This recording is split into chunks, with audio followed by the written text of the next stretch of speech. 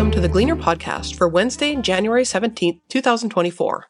I'm Chantal Hortop, managing editor for the Gleaner and host for this season of the podcast. If you tuned in last week, you'll remember that we spoke to some of those who run two of the historical societies in the Chateauguay Valley. This week, the Gleaner's Callan Forrester will be speaking to Murray McEwen, who took on the project of creating a documentary about the McEwen family's long history in Ormstown. As Callan speaks to Mr. McEwen about the project and how it came about, you'll hear about the history of agriculture in the valley and of an important local business, and most importantly, about the strong family ties behind the documentary.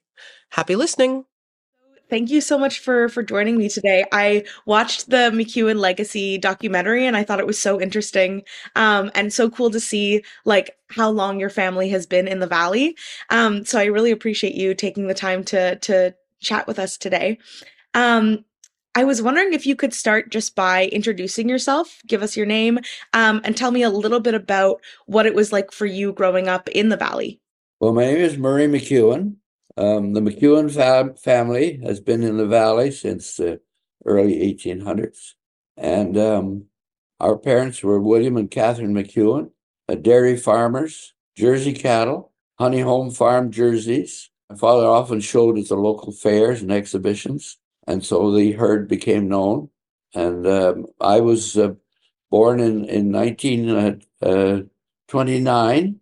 And at that time, we didn't have any electricity. It was 1937 before we had electricity on the farm. So Wow. we milked the cows by hand. And in 1937, did you start having more equipment on the farm, or was it still done a little bit more by hand back then? No, the first thing we got was a milking machine and a cooler for the milk tank and a washing machine for mother because she had 6 children. And you were the oldest of the 6 children, is that correct? Yes, I was. That's so cool. And what was that experience like growing up and balancing, the farm and being the oldest sibling and also going to school and all of this stuff? Well, there was 13 years between us. I was the oldest, my sister Shirley, 2 years younger, and Ross, another 2 years younger. Then there was a space of a few years, and then Jean and Anne and Alton. So there were 6 of us on the farm. And so you grew up working quite a bit with your father in the farm. Did you always know that you wanted to go into food and agriculture as an adult as well, or did you kind of discover that as you grew up? I didn't have a clue what I wanted to do, so I discovered all these things day by day. And so in 2023, this documentary was made about your family and about, the legacy that you have here in the valley. I'd love to know what your reaction was like when you found out that this was going to be a project that your family was a part of. Well, I guess I was the one that started the idea of making a legacy video, and because there was the opportunity to have 6 stories because there were 6 children, and so the people making the film, Shannon Eckstein, she interviewed everybody in all the families and created the stories. And what was it that kind of inspired you wanting to start this project and have it be out there for others to get to experience? Well, I had seen a video made by Shannon of a hospice that was in the community, and I was introduced to her. And I saw this as an opportunity to tell the stories of the legacy of mother and father, because the 6 of us all had different stories. And I thought there was some creative material there that maybe we could make stories out of. I didn't realize that it was you that had kind of started and spearheaded the project. I think that's amazing.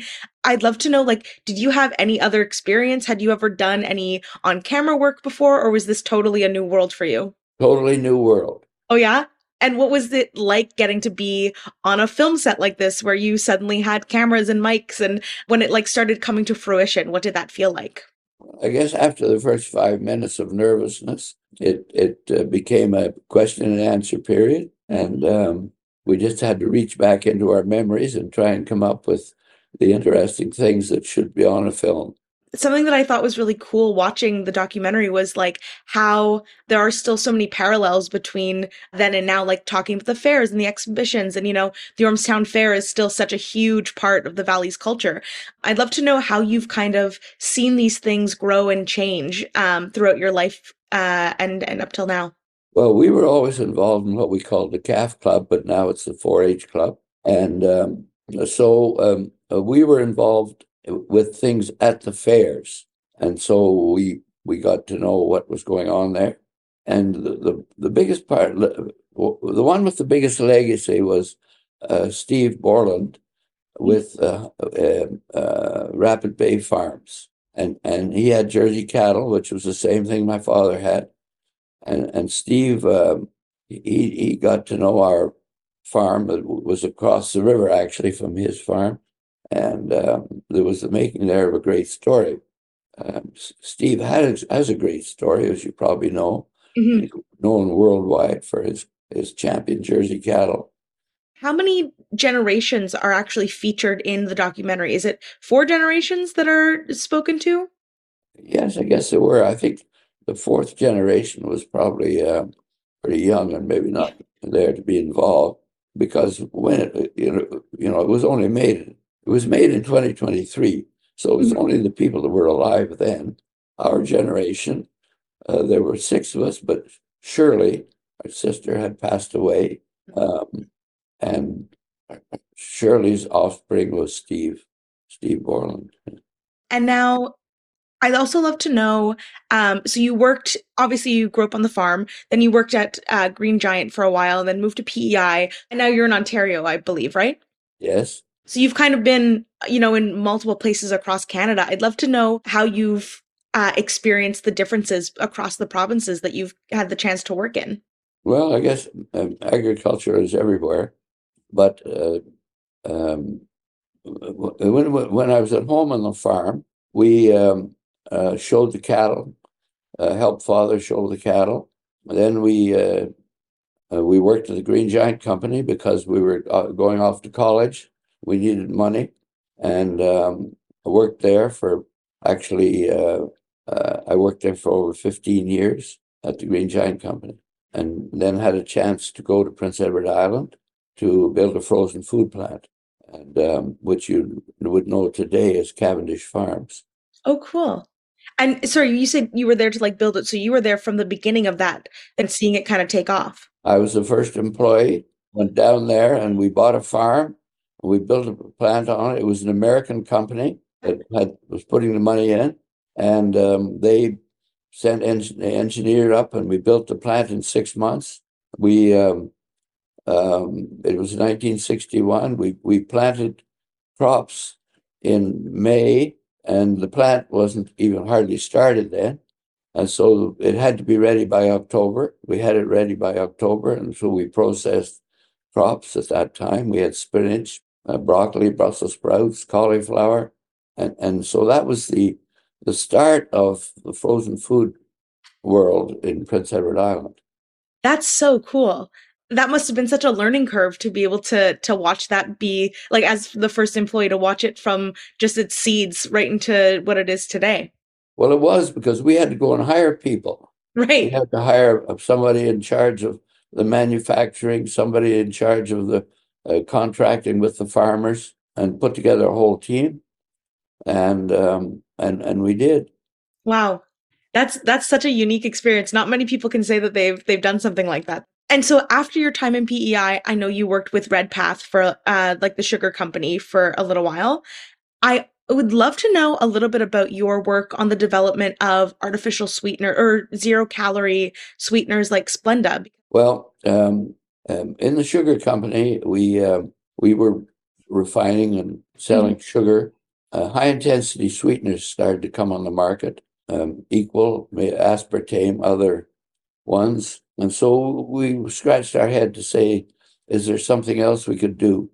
Turns out that Redpath was owned by a British company called Tate and Lyle, and they had quite a research department there. The fellow in charge of the research department had a friend who worked at the London hospital. And in the work he did, he stuck his finger in some powder that he'd been playing with and found it was sweet all of a sudden. So he talked to our research people about this. They sensed there was something there that we could work on, and we did. And so we researched it and found that we had a product that we could commercialize. And we knew we had to go through a lot of approval processes, Food and Drug Administration and health departments everywhere. We didn't have real good contacts in those places, so we took on Johnson & Johnson or J&J as partners because they are very familiar with that business. It turned out that we did have a sweetener that we could market. It was 600 times the sweet as sugar. Oh my God. And so it had to be combined with some starch so you could get equivalent of a teaspoon. And we called it Splenda, and we started to sell it. Today, Splenda is the leading high-intensity sweetener in the world. Yeah. Yeah. Wow, that must be such a huge achievement in your long career. Well, I remember when we introduced it first in Canada, and so for my sins, they asked me to make a video, and so I was interviewed on it, and I explained to the public that this is what we had, and we did the film, and we did it in French, so I had to brush up my French. I had passable French that I learned when we worked at the Green Giant Company. We called it agricultural French, and but they got me polished up enough that I could make a video about Splenda in French as well. Wow, that's so cool. And eventually, like, with your long career working in food and all of this, you ended up appointed to the Order of Canada was that 2014? Yes. That must have felt incredible. What was that experience like? Well, it was kind of unbelievable. I got a phone call from Ottawa, and they said who they were. I didn't believe it at first. And so they said that I had been nominated to join the Order of Canada, and would I accept? Well, I was so flabbergasted. And so when I picked myself off the floor, I said yes. And so they said, okay, they would go ahead with the process of the ceremonies that were involved in it. So you had no idea that you were like being considered at all. There was no short list or anything that had come out first. Nothing. That's part of the secret of the way the Order of Canada nominations work. Nobody knows. Wow, that's a phone call that'll change your life. You said that you went through the ceremonies and stuff to be appointed. What was that process like? Well, it was lovely. Of course, the Governor General was there. All the pomp and circumstance that you can imagine that goes on. They were about, I think there were about 45 people in the ceremony, and it was held in the Rideau Hall. Wow. Now, just circling back to the documentary and your family a little bit, I found one thing very clear when watching it, that in the Valley especially, we see so many generations, get to grow up together, and cousins who are more like siblings. And I'd love to know if you could share some thoughts on that family and working together like that, and how that kind of shaped you in your career. Well, in the family, you never know if everybody's going to stay in agriculture. And our family didn't, except for Shirley, who married Archie Borland, and they had a farm in Ormstown, and so they were really the only one of the six of us who stayed in pure agriculture. The rest of us were off. Alton and I were in the food industry, but we weren't direct in farming. No. And, now that the documentary is out and edited and stuff, has the family had a chance to watch it together or to talk about it together? Well, yes, they have. Yeah. We had an opportunity and we have an annual clan gathering of the McEwens, and it was held at Steve's farm in the summer, in August. And we had a showing that was the first showing of the video called the Legacy of William and Catherine McEwen of Ormstown. And what was that like, getting to experience this with all of the members of your family? Well, it was quite emotional for some. because it showed some of the successes that the various families had had. People learned things about each other that they didn't really know before. And so it was quite an emotional experience. But anyway, at the end, everybody clapped and laughed and said, "Hey, we've got a good story here for the future." But the real intent of it, it's not about what happened. It's about for the future generations. The problem that always existed was we didn't get enough information from our parents about what they had done when they grew up. And this looked like an opportunity to create something with modern technology that people that aren't even born yet can look back to see what their ancestors were like and what they did. And that was really the genuine, the real reason of making the legacy story for the future generations. Right. Yeah, I think that was really clear in the making of the film too, that like, there's a reference to how even you can track the Chateauguay Valley families all the way back to like small towns in Scotland, right? And it's going to be so cool for future generations to have that. Why do you think that it's important to preserve like family memories and family traditions and family history for a long time? Like why was that something that was so important to you? I think it's only important in a person's mind. Some people don't care, and some are semi-interested, and some are just have a passion to know what went on. And so it was for those that have a passion and hopefully convert the others that didn't have, that it is interesting to know what went on and visually see it. Cool. And do you know what is next for this documentary? Like, where can people watch it? And if it's going to be at any festivals, anything like that? No, it's really for the family. The family has it. There's no intention at all that it is going to be in public. The family could show it to friends and whatnot if they want to. That's their decision. It's not a story for the public. That's nice that you have this thing that's just for the family that you can have as your parents' legacy, but also your legacy and your kids' legacy. That's really, really beautiful. That's very important. Yeah, absolutely. I think those were all of the questions that I wanted to ask you about it today, but I'd love to know if there's anything that I've left out, maybe that I've missed, that you want to share or talk about that you think is important. Well, I don't think so. I can't think of anything off the top of my head, but I think the work you're doing in things like this is very important for the community. There's a lot of history in the community, and this shows some of it. Yeah. But maybe other people have other stories to tell. What you're doing is important. Well, thank you so much. That's very kind. Yeah, I think that it's cool to be working for a newspaper where there's, where it's the 160th anniversary of the Gleaner. It's cool to see how much we've changed and grown over the last century and a half. Thank you so much for your time today. This has been such a great conversation. What a fascinating family and an extraordinary project. I know many other families out there have some history they would like to preserve for future generations, and maybe hearing this story could inspire them to record it in the same way.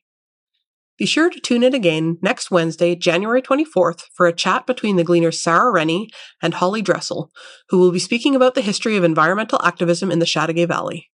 This podcast is made possible in part by funding from the Government of Canada through the Official Language Community Media Consortium, as well as a grant from the Bourse d'Initiative en Entrepreneuriat Collectif, a call for projects designed to support the creation and development of social economy enterprises and projects across the Montérégie region.